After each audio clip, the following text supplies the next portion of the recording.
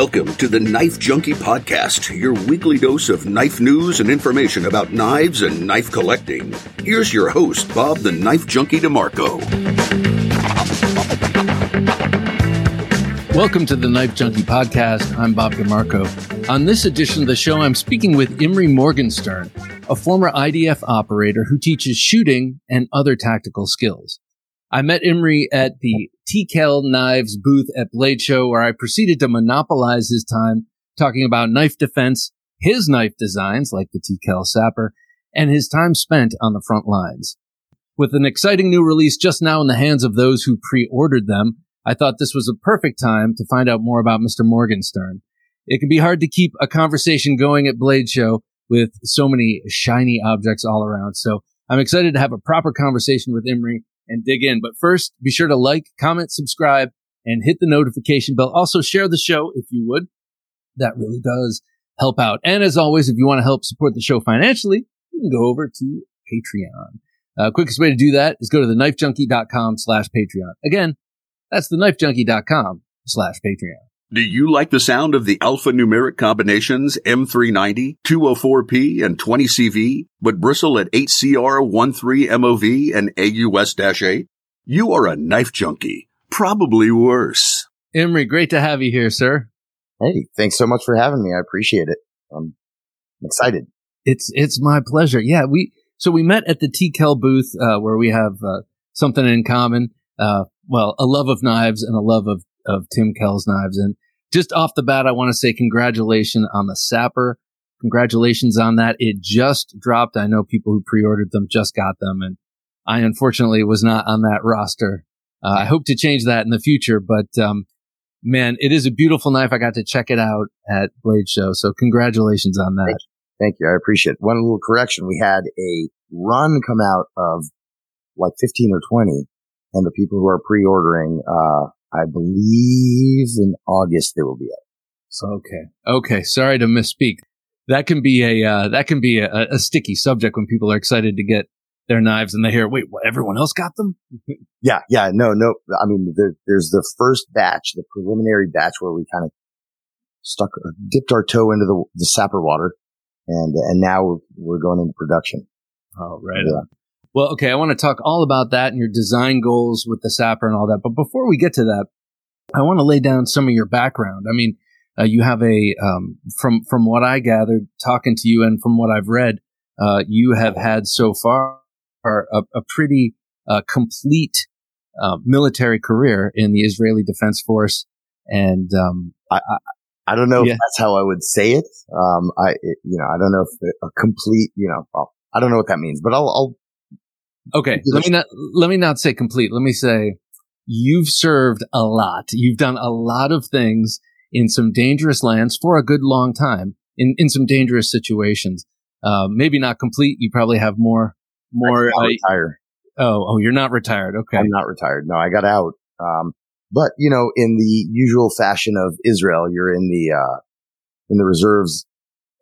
In special units, you're in reserves in your active duty unit, essentially till you're about 50. So, All right. So tell me how you got involved with the IDF and what you sort of began to specialize in and how you grew within that career. Sure. So let's see. I went in late 2000, early 2001. Really, I was born in Israel, and so. My parents and I moved to the States when I was, 8-ish, 7, 8, 9.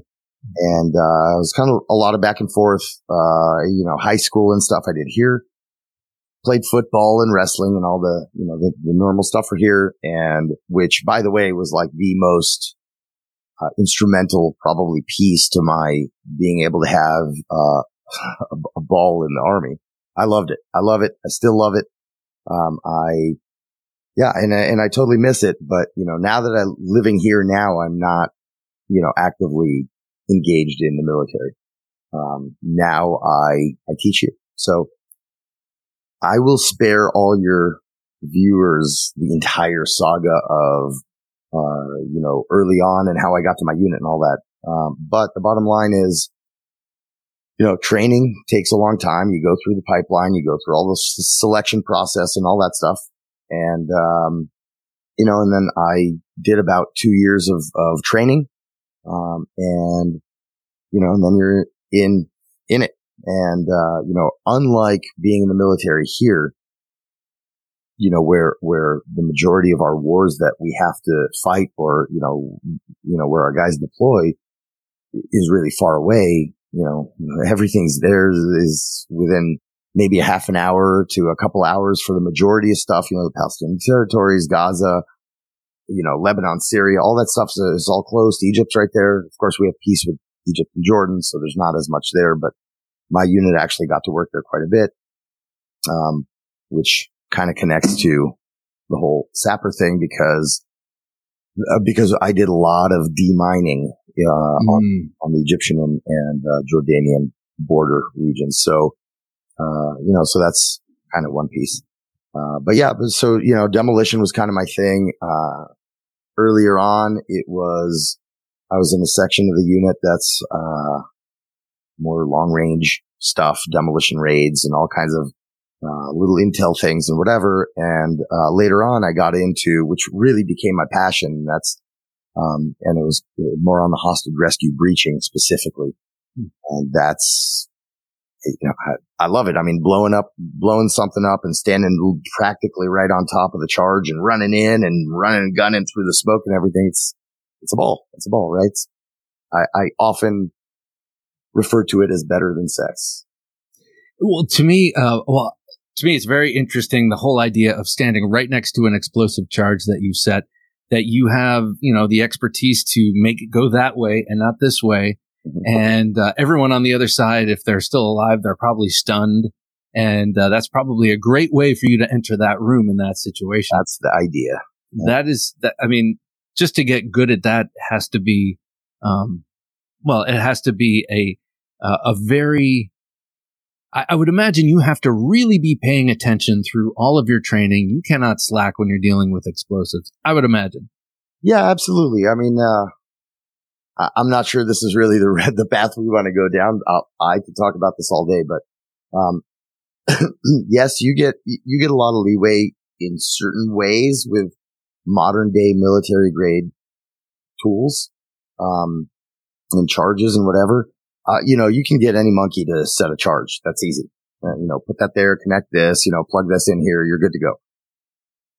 Understanding really, the magic of it. So I went from the macro to the micro, right? Breaching is surgical, especially when you're talking HR breaching, meaning hostage rescue breaching. That's very specific, very surgical. You have to, for two reasons really, right? One is effect into the room, and two is how close you can get your team. That's your balance right there.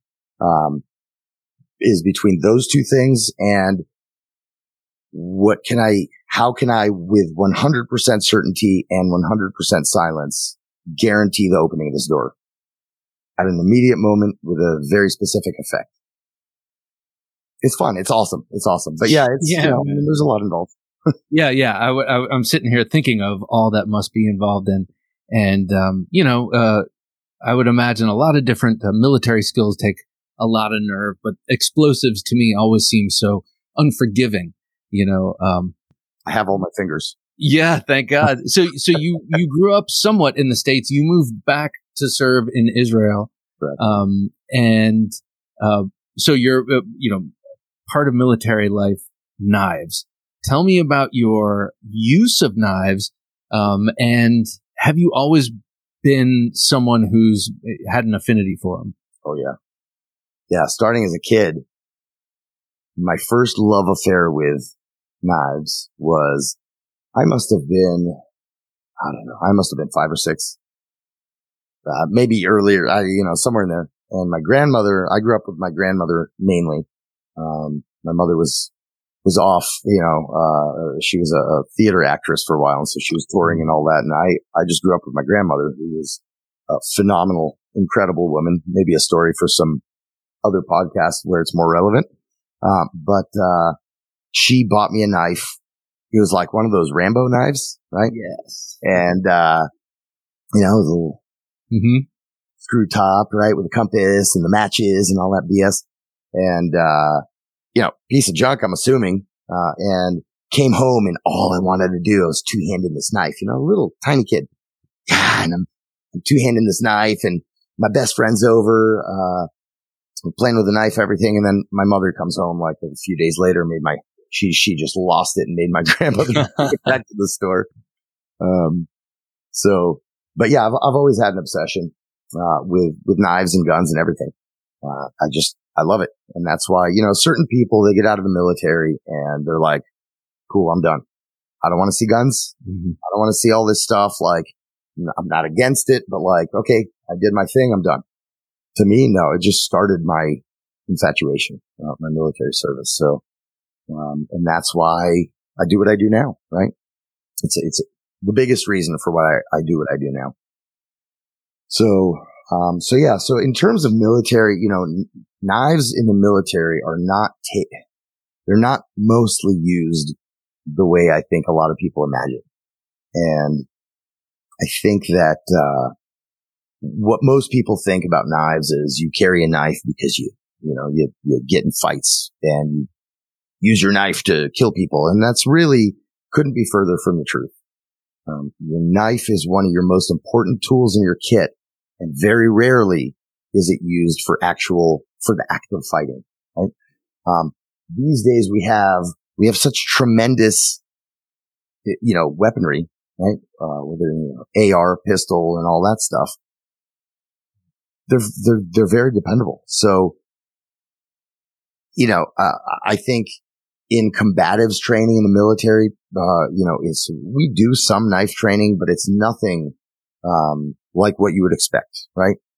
And really that's all units. I'm sure there's some, Asian militaries and stuff that do take it a little more seriously, but, it's more part of their culture. But in Western militaries, really knife fighting is all but lost art.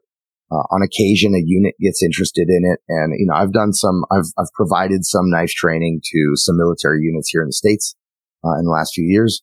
But it's really, there's 4 hours in 5-6 days of training. Right. And that's kind of what it comes down to. And so, with Krav Maga and all this stuff that we do, in terms of combatives, we do some knife stuff and it's really, it left me wanting so much more because I'm like, man, really a knife's not just used for century removal. Matter of fact, we don't use knives at all for century removal. We do other things and that's really irrelevant, I guess, for right now. But, and so that kind of got me going after the military into really wanting to explore it, learn about it. Where I really got into it was actually, I want to say it was like 2013 maybe. And, I had been living in Israel, up until that point. And I had this crappy injury in my arm and a series of surgeries and bone transplant and, screws and stuff. And I was like, you know what? When I get through with all this, all this hand crap and all this, I'm moving back to the States and I want to learn how to be a knife maker. I want to go live up in the mountains, Colorado, Montana, whatever, which I actually lived up in Colorado for, quite a few years and, lived in Montana for a while. And so my whole thing is like, I wanted to go back there. I want to learn knife making, start a knife making business, hand making knives, knowing nothing about zero about making knives, or fighting other than what I learned in the military. I moved, in Colorado, I found, my teacher, who's now one of my very best friends, by the name of Steve Rollert. Tremendous, not only an incredible knife maker, incredible teacher, but really a tremendous human being, and his soul goes into every single knife. And he's incredible. So I actually ended up living in his shop for about a year and a half. I would set up a cot, literally. I would set up a cot between the power hammer and the anvil and get a few hours of sleep. And that's it. I literally lived in that shop for about a year and a half. Which was incredible because Steve he brought me into his family and it was actually quite a turbulent time.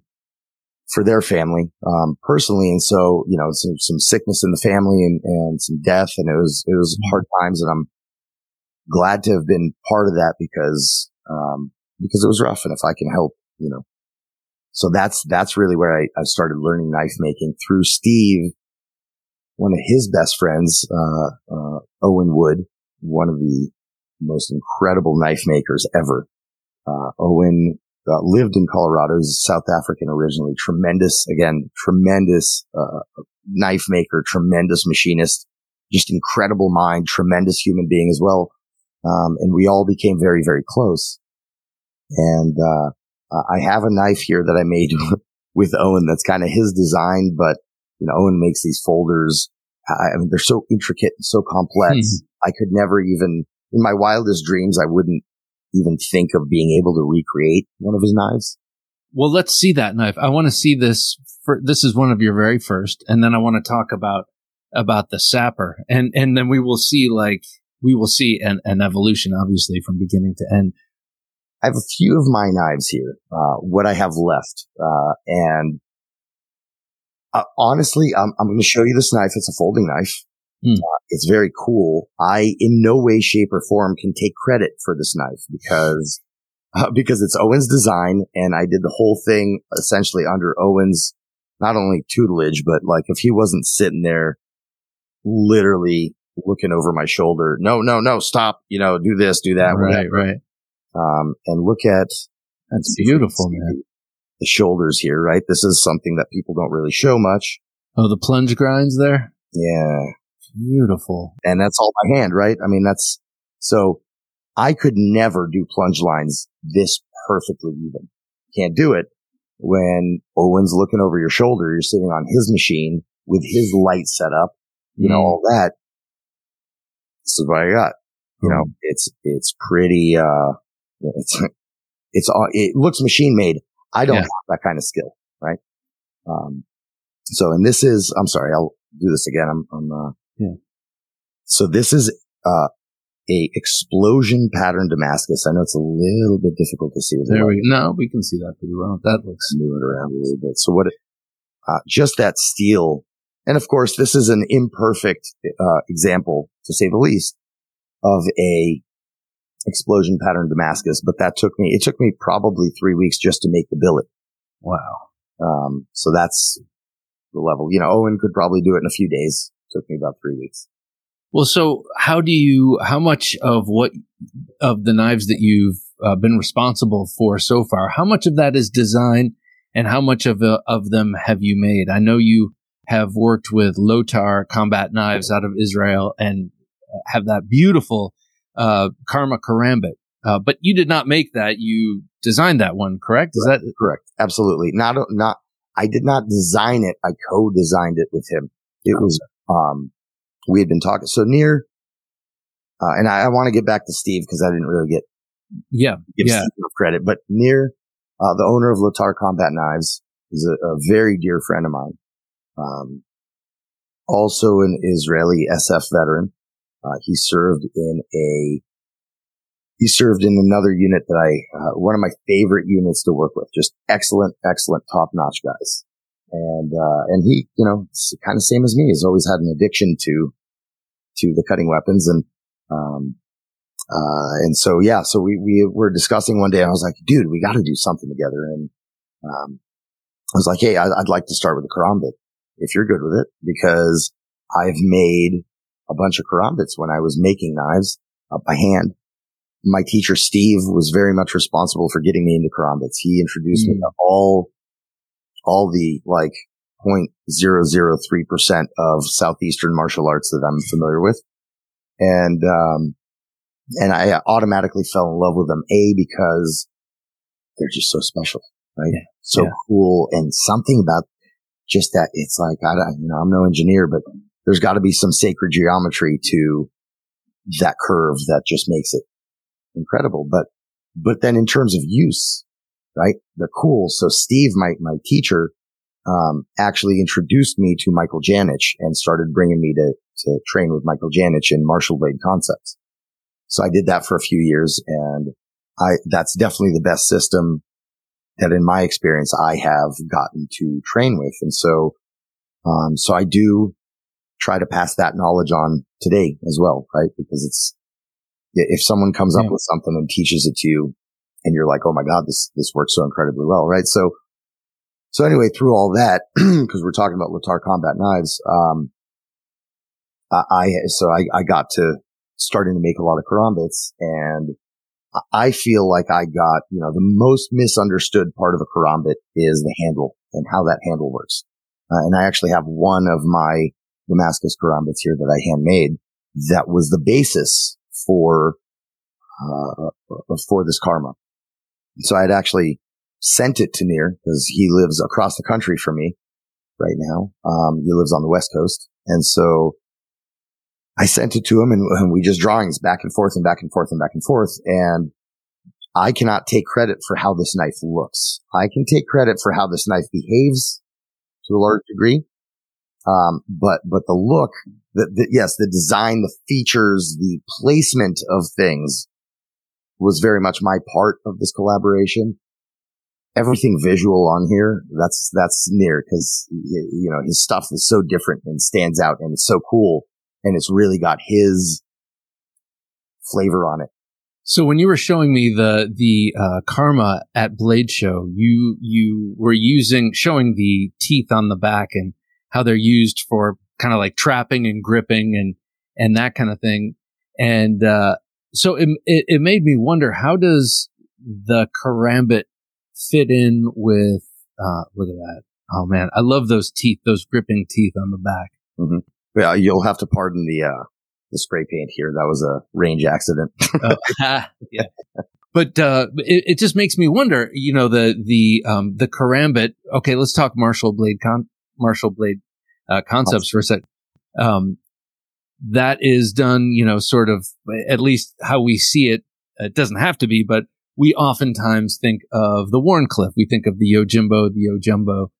Michael Janich's designs specifically for martial blade concepts. We think of that style blade like you're holding there.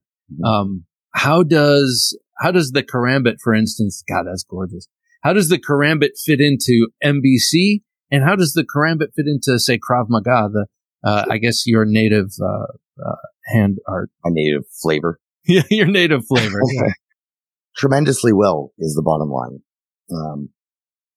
So martial blade concepts is definitely not a karambit based art. It's actually not a martial art at all, which is why I love it. Right? No kata, no nothing. It's all about being practical and useful, and it's actually designed around specifically a folding knife. That's the thought process behind martial blade concepts. It's supposed to be whatever you have on you, it's going to work. If you live in Chicago and all you can carry is a 1 or 2 inch blade, whatever their law is there right now, you can make it work. Just keep it sharp.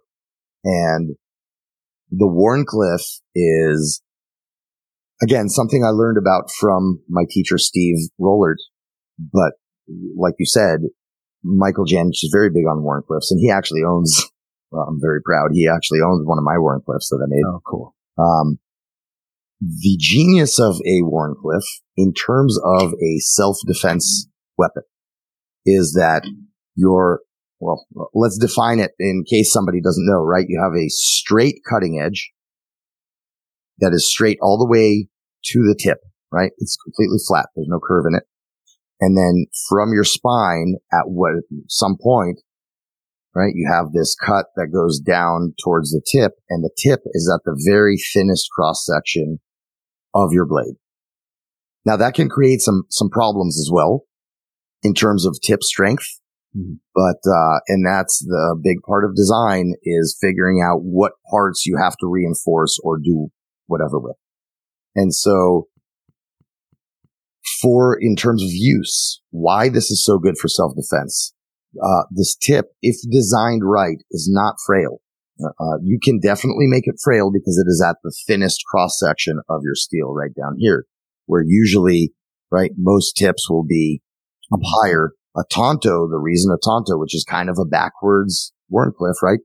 one of the reasons why a Tonto is considered to have such a strong blade, or a strong tip, is because the tip of the blade is at the thickest cross section of your steel, right? Up top, in line with the spine-ish, depending on design. And so you're getting a stronger tip, but here, for whatever length blade you have, you are going to get maximum cutting surface, of your knife. And so if you have a shorter blade, a 3-inch blade in most states, or a 2 or 1-inch blade if you live in places that are very prohibitive, you can still get maximum effect out of that length of blade. So it's genius. Janich designs a lot of knives for Spyderco, and his personal preference, because what he designs knives for is primarily self-defense, right? And so he likes a very thin cross section, A, because they're folding knives, B, because they, by definition, they're going to be sharper, right? And the tip on a lot of those, and some of those, at least the older ones, I'm not up to date on all the current ones, but at least some of the older Yojimbos and everything, they had a hollow grind. Yep. Right. So that can give you extra sharpness, not necessarily depth of cut, but on human flesh, that's not as important, right? It's not a piece of wood that your blade is going to wedge into if that hollow grind is too steep. Right. So in my mind, I like over designed, big, beefy, heavy things. Right. And so, to me, it's like, I love the knife, but that tip, I guarantee I'm breaking that tip off. Yeah. Rib, right. For Jen, she says, okay, then you get another $200 knife, but it saved your life. And he's 100% correct. He's correct. This is why America's awesome, because we have the option to love whatever flavor of AR-15 or, almost now, despite current political crap. Yeah. We have all these flavors and we get to personalize it.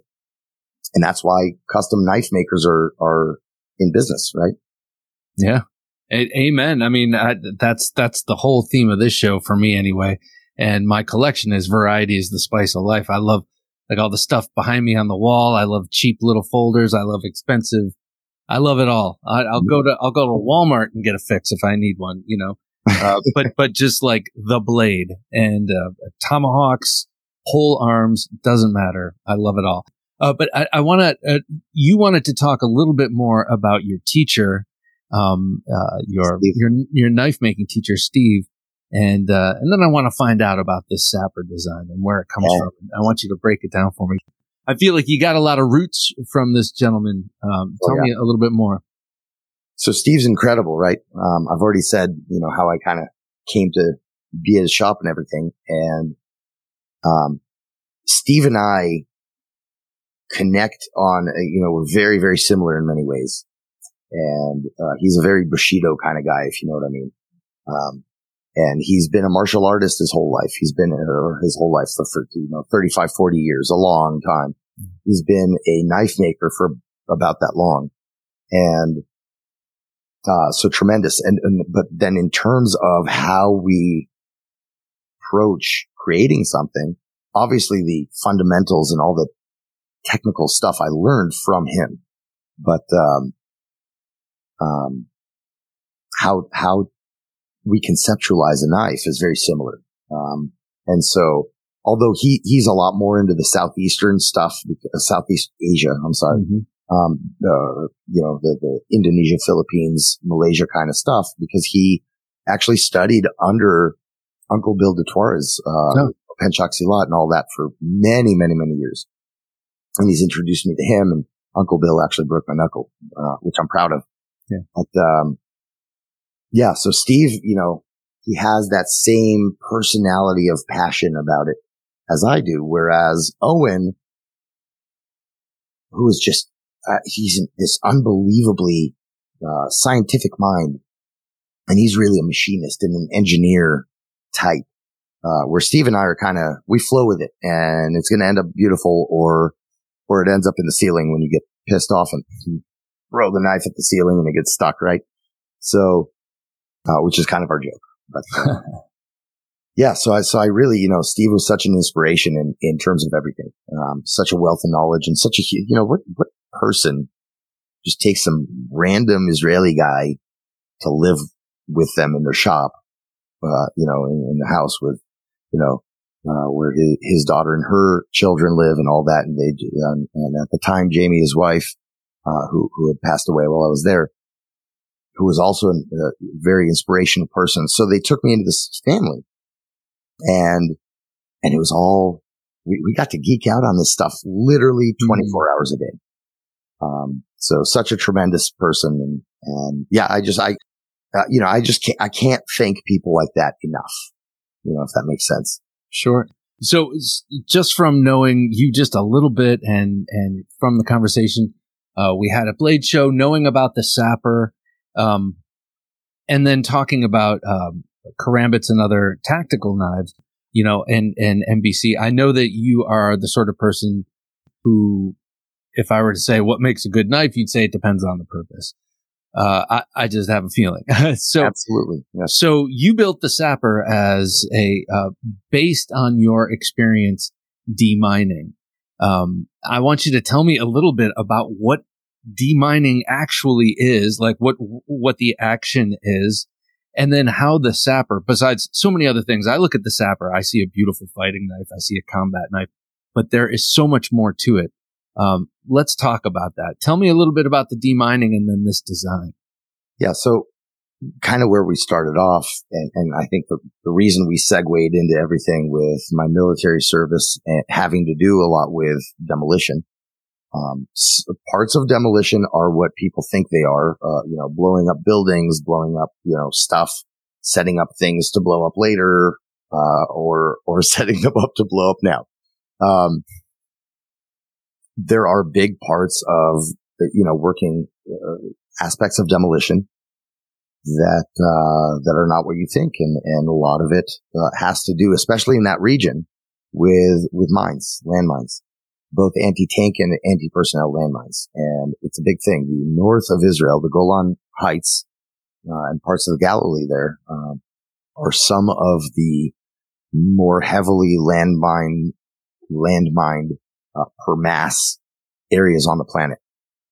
There's Sri Lanka, there's places in Africa that have, a ton of mines, but, all around the borders of Israel on both sides of every border, there's a ton of landmines. And so it's a big thing that we had to deal with in my unit as not really sapper, but it's kind of a close Sapper, 18 Charlie. There's nothing American in the American military that exactly defines the same thing that we do in my unit. Okay. So you deal with it, in some aspects, sometimes you deal with it on a, almost logistical level, right? Or administrative. Hey, this isn't an operation, but, like I said, on the Jordanian border, there were areas, we've had peace with the country of Jordan for many years. And so there are areas there that they want to demine so that they can be put to use, whether it's growing stuff or trading land or whatever. And those are the more administrative, kind of aspects of demining. So we've done a ton of that, and that's typically in broad daylight. Metal detectors. We know exactly, we have maps of where all the mines are. Doesn't mean they're exactly where they are on the maps, but we have maps denoting exactly what kind of, either very specifically, there's a mine here, or this is the pattern we use to lay them in whatever year, and here's the maintenance schedule. Wow. And so that's one aspect. And then there's the special operations aspect that we dealt with a lot, which is where the knife, even administratively, you find a piece of metal. What do you do? You get down, you start digging with a knife, right? And there's a way to do it. You're not just, right? So, but on the special operations end, there is, it's a whole thing. And oftentimes you will do it, always in pitch black, typically not even night vision because that gets in the way. Wow. And, I can do a much better job at doing that, in pitch black without night vision than with night vision. So And we have various tools from metal detectors to these, probes, folding little probes that you can take out and those are really good for certain aspects. If I just want to get through somewhere, I'll pull that out. I don't have to get on my hands and knees and start digging the ground. I can probe literally a spot for my foot and then probe a spot for the next foot and so on until we're out of the danger area. Cool. That's one application. If I need to get a force, for example, through a minefield, that may be a way that you would choose to do it, depending on your mission set. And then oftentimes, you don't want to be standing up. And if I have to find something or whatever and neutralize it for various other reasons, the knife is your tool. That's it. The knife's your tool. You're nice and low to the ground, and I can clear a whole minefield given enough time. Not that I would ever want to do it. By the way, let me caveat this all with, this is the crappiest work that I ever want to ever do again. But okay. I'm incredibly glad that I know how to do it, because if I'm ever in that situation, Well, paint the picture for us. Are you you said it's pitch black, which is crazy. First of all, work at night. And so you're on your hands and knees, you're on the ground, you're crawling. How do you do this without setting something off? And are you using your blade to fish around in the sand? Yes. So in certain situations, your answer is probing with a knife. And that's where the majority of the specialized features in this blade originate. So this is the Sapper. It started with handmade knives that I made to fulfill a request from a friend of mine, an officer in my unit. And he got the first one, and then I started kind of making them cooler and better and, redesigning. I believe he actually broke the tip off the first one I made. So yes, oftentimes, and there is a time and a place where you probe with a knife, and you can with any knife, but a tool for the job, right? So, the more comfortable a knife is for that specific application, the correct length of blade, the correct shape of handle, because the grip is very different. Oh, let's see. Did I just cut myself? Maybe. So yeah, these guys are sharp. So yeah, everybody knows different grips. Here I've left enough room for bigger hands, for more fighting applications, right? I like the Filipino grip. So for more fighting applications, you can kind of choke up on it. If you're bushcrafting and you want to hack and stuff, you can kind of come back and let your pinky kind of grab in here, and you can really do some good hacking. For firewood, for, whatever it is, bushcrafty stuff. The real grip, that makes this different in terms of probing for mines is the knife sits in your hand like this. And this part right here, right back here, the connection, right, so this is going to be your grip here. So one of these two fingers, or however it lands comfortably in your hand, that's what retains the knife in your hand, right? So you're using the bird's beak with your ring finger and pinky to hold it, but the pommel is butted up against your palm there. Correct. And the pommel part, which is not technically a pommel, right? It's just a one-piece deal. Yeah. But where it fits into your hand, and that's this right here. That is the money. This is the money maker, because that is the contact. That is the conversation between the ground, where you may have a thing that goes bang in your face, and your brain connects. This is where the conversation happens. And this is the grip. So yes, absolutely. I've done that a lot. In training, I've done that a lot live in many different instances. And so, it's freaky. It sucks. It's a horrible, horrendous job. In a civilian context, if a country wants to demine a certain area, these days they bring in machines. Right. They have big machines that do that. They have dogs. There's many different ways for it to be done. In a special operations context, and you have a very small team moving through a place, and you got to get through it. And there's a lot of different reasons to do it. It's not just walking through and getting to the other side. You might be, for example, I don't know, going in to switch somebody's landmine locations. I don't know. I'm just making that. Yeah, right. Just hypothetical. Hypothetical, completely. So on the blade, I'm sorry, I'm interrupting, but on the blade, there is a line that goes down the blade. Describe what that's for. It's very sticks out. What's that for? What this line is, and right now, I understand that it looks weird, right?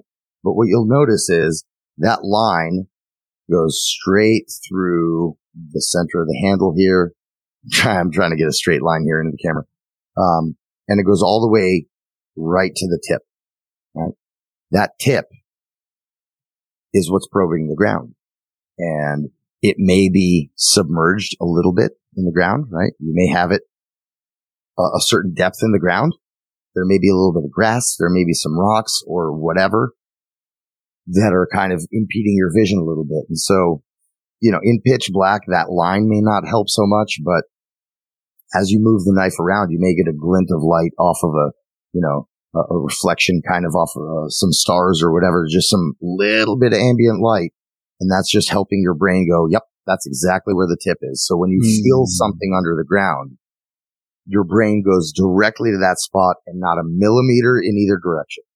So your eyes are following down the line, and then the tip is lost under the ground because you're probing down there. But just by following the line, you can extrapolate where that tip is and know exactly where that mine is. You should know anyway with enough practice, just by feel. But it's confusing, and oftentimes you have a helmet with a big old glass, bulletproof glass visor thing, and you're dripping sweat all over it. It's in the Middle East. You're in the middle of the night. You're sweating bullets and all the protective gear and all that.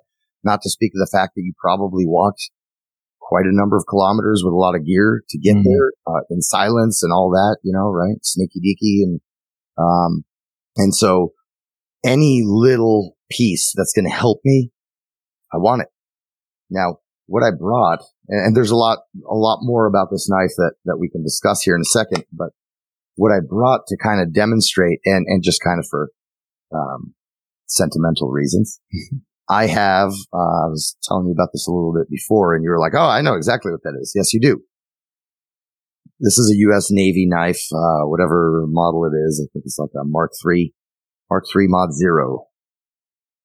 At least that's what it says here. I guarantee, know a lot more about the history of this than I did. Not really. I just recognize that really cool clip point shape. Yeah. This is the knife that I actually did a tremendous amount of that probing with. This specific knife. Now, the reason I'm showing it, these don't come sharp. I've obviously sharpened this. The reason I'm showing you is this. Right?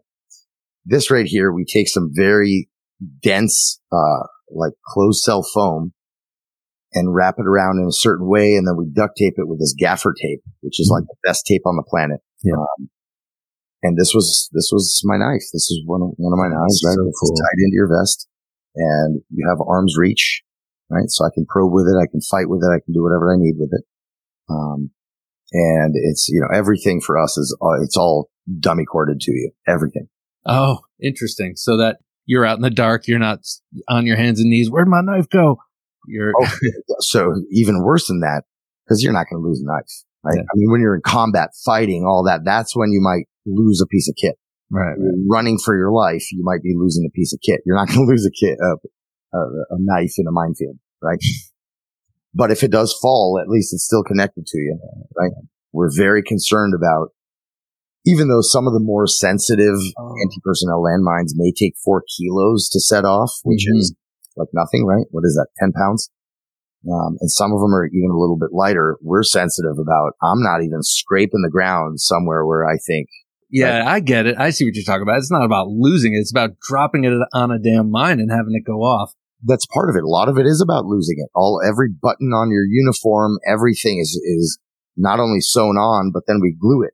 Oh, sure. We put glue on. I mean, we're very pedantic about these things. You have to be pedantic about every little thing. All the knits on your shoes are counted and marked with UV paint so you can find them if you lose one when you do your checklist on the way home. So, You say right, and I say yeah, but I haven't lived that. It's really interesting for me to hear. What were you about to show? Yeah. So the crux of this whole thing is this. All right. For those of you, I'm not going to take this off because this is the original thing left over from the military, right? But, and it's still in great shape, but this was our solution for this, right? This was our solution, and it's not ideal to say the least, right? It's giving you a little bit of bounce so that, it's your conversation with under the ground is more gentle, but you're losing some of that feel. Yeah. Right? You're losing some of that feel. But when you do this for a full night, when you do this for a full night every day of the week for, sometimes, your palms, it sucks, right? It doesn't feel good when people talk about getting hot spots and stuff from chopping wood. Right. It's a similar kind of concept. And so that's why it took me quite a few tries to actually get something that works for me. And I think it works for the majority of hands because it's about this curve. It's not necessarily about how long it is. It'll should fit in the majority of hands. And so that's the story. It is no secret that I'm a huge fan of Tim Kell and his knives. I think he's a great guy. But I'm so, I carry his knives all the time. I'm looking forward to the new, MR1. I can't wait to get that, the Bacall. What was it like working with the great and powerful Tim Kell on this project? Great and powerful Wizard of Oz. This is my EDC. Oh, nice. Yeah. Love Tim's work. Yeah. I have a bunch of his knives. Tim and I met in kind of a funny way. I made a video for, I'm part of a team called Tactical Riflemen. Those are my brothers, Carl Erickson and, Randy Wurst and all these just tremendous guys. I'm blessed. I'm blessed. Everywhere I go, I meet the best people, really the best people. And Carl is and Randy is and all our other guys on, Tactical Riflemen. And so, matter of fact, we just drove in here tomorrow morning. We're starting a Tactical Rifleman night shooting class. Oh, cool. Where was I going with that? Tim Kell. Yeah. Randy Wurst and Randy's a fifth group legend. He's a legend in my life. I love Randy. We made a video on a bunch of knives. Our film crew sent us, it was like 2 giant boxes of knives. And they're like, here, do a video on this. And we're like, what? What do you mean do a video on this? There's like 100 knives in there.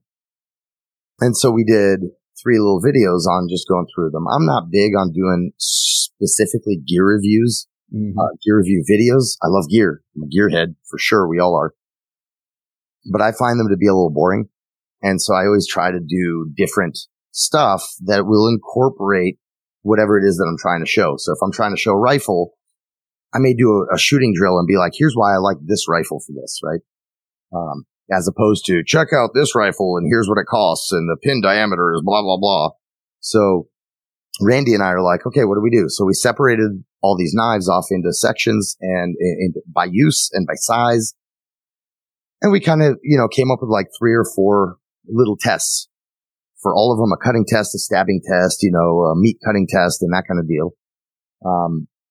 And that was the one time I pissed off a couple of knife makers because I was like, man, this is junk. I'm sorry. I don't like to say bad things about people's work on the internet, but sometimes you got to call the baby ugly, right? Yeah. So anyway, Tim saw that video. I believe it actually was Tim's wife saw that video and she was like, Tim, you got to call this guy. I think you guys are going to get along. And Tim's like me. He's like, yeah, whatever. It's another dumbass on the internet. Who cares? He's talking about knives. So he watches it. He goes, yeah, he does kind of know what he's talking about. And he does kind of think like I do. And he gave me a call and immediately we had like a 2.5 hour conversation. I was in Texas teaching classes and I had to get up at, 0:30 in the morning to go teach. And I think we chatted until like 2 a.m. And at the end of that, he was like, hey, look, let me send you some knives so you see, and then maybe you can do a review on them. And I'm, for the record, I'm horrible. I'm horrendous at anything social media. I'm terrible. So tracking and posting and filming and all that. So I'm not good. I'm not good at it. I'm trying. So, anyway, we started doing stuff and I was like, man, I don't like this design, but your other design, I love it. And we started going back and forth. And pretty quickly we got to the point where we're like, dude, we got to do a project. We got to do something. So this is the first project that we did, and we both fell in love with it. It's a true collaboration, right? A lot of people have had not true collaborations where, the guy who came up with the design, nobody's reinventing the wheel, right? It's a knife. A knife's a knife. It's got a cutting edge. It's got a handle. And typically it's got a spine of some sort and blah, blah, blah, right? And it should be sharp. But the little design stuff, so a lot of people are, no, you make it exactly like this. And this is what it has to look like. And I'm the guy who knows everything and you just make the stupid thing. And that's not fun. That's not fun for anyone. And Tim and I really jive, just like Nir and I do, right? In a very different way. It's like, I don't know if you're a metalhead or whatever. I love the band Tool. Oh, I love Tool. Yeah. Love Tool. It's one of my absolute favorite bands. Maynard's got a bunch of bands, right? Yeah. For Perfect Circle, blah, blah, blah. They're all tremendous and they don't conflict with each other. Right. They're all very different. Yeah. And that's kind of how I view this whole thing, right? I'm still going to make knives with Nir, with Lotar Combat Knives because he's awesome. And his knives are awesome. Tim has a very specific Tim feel to his knives and Tim look to his knives. And I'll show you one of Tim's little features here that I think just blew my mind. So immediately, we're like, dude, this is awesome. Tim is a supremely honest, good person, which is more important to me than the skill. However, the skill's there. Right? Yeah, it is. I got that impression of him personally as well. Before he even came on the show, I interviewed him on a Saturday morning, which is somewhat rare for this show. But before he came on, he's like, oh, I'm just making biscuits for the family. And I asked him for the recipe. He sent it to me. He didn't know who I was. Sent me the recipe. I was like, all right, this is a cool guy. And we ended up hitting it off. What were you going to show? Is it the nickel boron? No, it's a finish. That's still cool. It is cool. That even adds a Rockwell hardness. Yeah. And you know what? I think we're going to do this in a stonewashed finish, which I love. Ooh, nice. I want a little bit darker and I want a stonewashed finish. And by the way, on the next gen, we're adding along this line, it's going to be like little hashes for like a ruler. Oh, cool. What I wanted to show you is this. It's actually the sheath. Kydex sheath, right? We're actually redesigning the sheath a little bit. This here, this is the genius of Tim. When we started doing this, I was like, hey, and hold on, I have another one of Tim's knives right here. I have I'm good at breaking things. I kick the table hard. I have a mercenary. Oh, yeah. This is one of my favorite knives of Tim's. I have nothing to do with this knife in terms of design. This is 100% Tim. And he made this before we even knew each other. But it's got the same locking mechanism. That's Tim's design. So when we were designing it, I said, look, Tim, one of my passions now is skydiving. I love skydiving. Oh, cool. One of my best friends, Sue LaRue, and I, we do a lot of stupid things. One of the less stupid things we do is skydiving, and we skydive together a lot. So, he was a Halo jumper in 5th group and 10th group and all that. And he kind of took me under his wing for all of that. And he's teaching me how to make all of his mistakes. So that's awesome. The reason I bring that up is I said, hey, Tim, look, I'm going to jump out of airplanes with this knife. I'm going to 100% make it so that when I want to, I can have a very calm mind about the fact that it's not coming out of the sheath at any point during my skydive. Probably the most concerning of which is exit and maybe the actual landing, right? When you're in the air, it's just wind. So this is what he did. And essentially what you have here is you have a really good positive retention. Okay. But right here, right, those of you guys, I'm sure everybody watching here, knows exactly. This is going to split right there as you take the knife out of the sheath. Right? The mouth of the Kydex sheath splits open so it can release retention, right? Yeah. Otherwise, here where the majority of the retention is around the guard, if you just make this, right? And that's why a lot of the Kydex sheaths are 2-piece, right? Like this one, which is a 2-piece Kydex sheath. When you make it, you take the 2 pieces apart so you can get the knife out of the Kydex. Yeah. Right. So this is the brilliance in this is the simplicity. So you kind of unscrew it a little bit and you move it up to the top and then you kind of screw it in a little bit. It's so cool. You have unbelievable retention. Now, another cool thing, if you really want this knife, I gotta get this knife out. You can be really aggressive with it and get it out. But you have to truly mean to get it out. Right. And so that's cool. Yeah. And that's the Tim brain. Right? Crayon eating Marine. Yeah. I'm glad you said it. I can't say that. That's our banter the whole time. Yeah. How's your breakfast crayon? Oh, was it black? Okay. Oh man. I had so much fun, and I know I'm not the only one because I heard other people mention how fun it was being at the TCAL Knives booth during Blade Show, and you were there, and I was definitely hanging out, talking a lot, and I realized at one point I'm like, I better buy something or move on, or Tim's gonna be like, who is this guy just hanging out? But yeah, I think seeing you were showing me the different ways you use karambits, showing me the different ways the sapper is working, and just also the knives that you appreciate, i.e. the Night Stalker and stuff like that. And it just really made me think, like, you're someone who has a real love for knives, and you also have a real range of legitimate uses for you to be designing knives within. And a lot of people design all sorts of knives, but you seem to have that field expertise.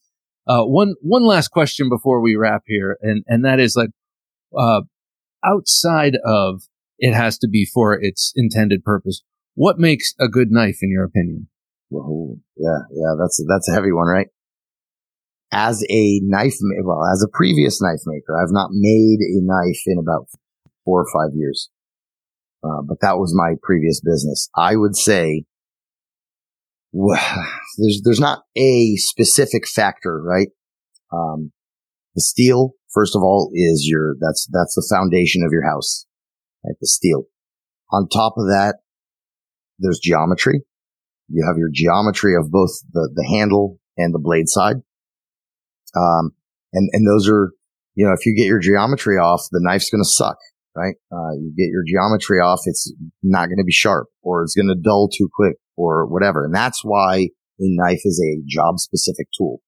And then there's the black magic of heat treat.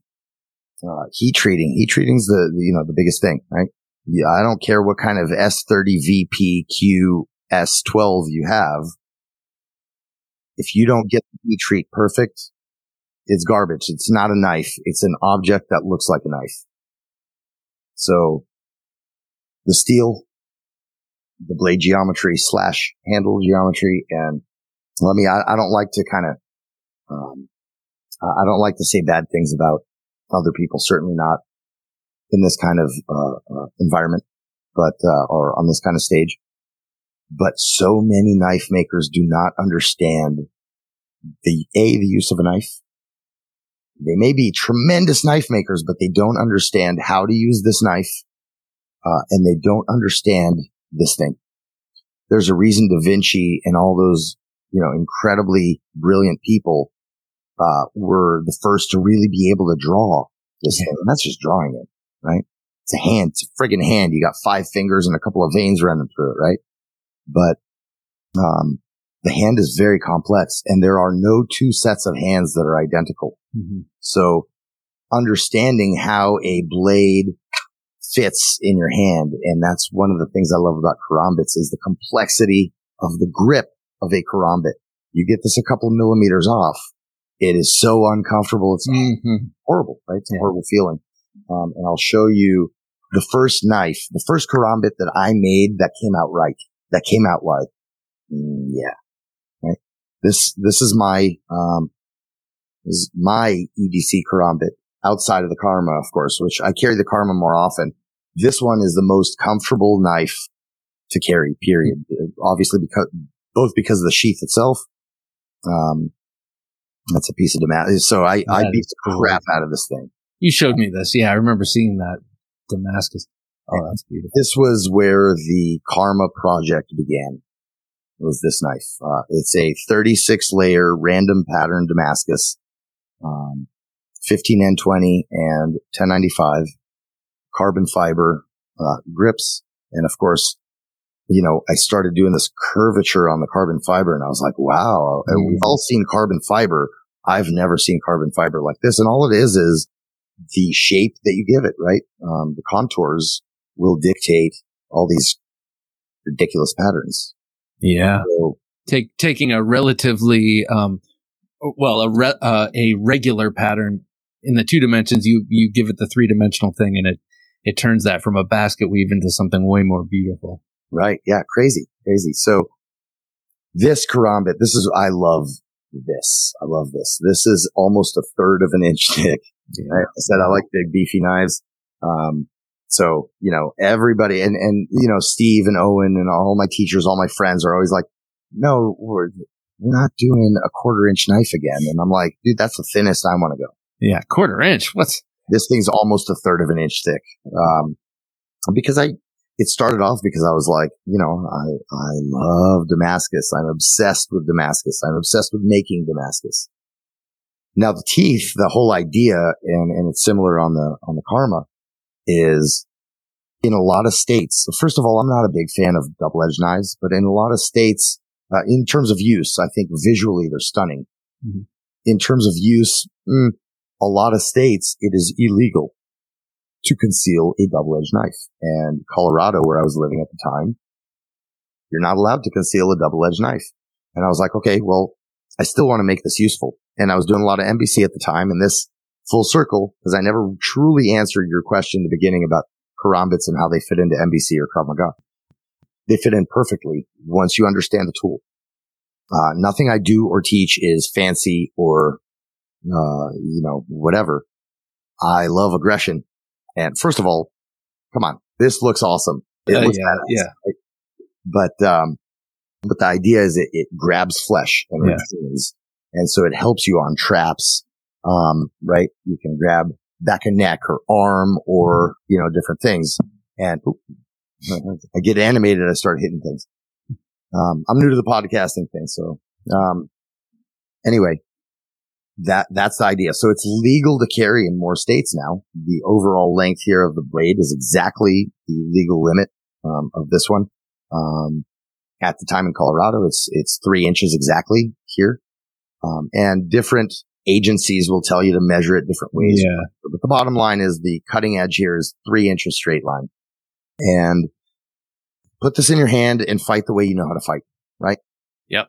I have put that one in my hand and it's very intuitive and it lines that finger hole up, which can be, the finger hole in the wrong, off by a millimeter or whatever. You're going to break your knuckles if you try to punch. Imri, I want to thank you for coming on the Knife Junkie podcast. We're going to continue this conversation so much. To the patrons out there. I could talk to you for a lot longer, but we're going to do a little bit more. I have a couple of interesting questions to ask you, and awesome. And those people get to hear it. But thank you so much for coming on the Knife Junkie podcast. It's been a great pleasure, sir. Absolutely, Bob. Thanks so much. I don't get a chance to geek out like this and get into it with people who love this so much. So thank you so much for having me on. It's been a pleasure. My pleasure, sir. Take care. You know you're a knife junkie if you have your latest knife purchase shipped to your office so your wife doesn't know. There he goes, ladies and gentlemen. Imri Morgenstern, co-designer of the new T-Kel Knives Zapper, designer of the Lotar combat knives, Karma, and then you heard all the other cool stuff he does and is responsible for. Chief among all of that, training good people like you and me how to defend ourselves. We're going to talk a little bit about that in the interview extras. I look forward to that. I hope you're looking forward to another great conversation next week right here on the Knife Junkie podcast. Also, be sure to check in with us on Wednesday for the midweek supplemental and Thursday night for Thursday Night Knives. It's the beginning of the weekend at 10 p.m. Eastern Standard Time right here on YouTube, Facebook, and Twitch. For Jim, working his magic behind the switcher, I'm Bob DeMarco saying until next time, don't take dull for an answer. Thanks for listening to the Knife Junkie podcast. If you enjoyed the show, please rate and review at reviewthepodcast.com. For show notes for today's episode, additional resources, and to listen to past episodes, visit our website, thenifejunkie.com. You can also watch our latest videos on YouTube at thenifejunkie.com/YouTube. Check out some great knife photos on thenifejunkie.com/Instagram and join our Facebook group at thenifejunkie.com/Facebook. And if you have a question or comment, email them to Bob at thenifejunkie.com or call our 24/7 listener line at 724-466-4487, and you may hear your comment or question answered on an upcoming episode of the Knife Junkie podcast.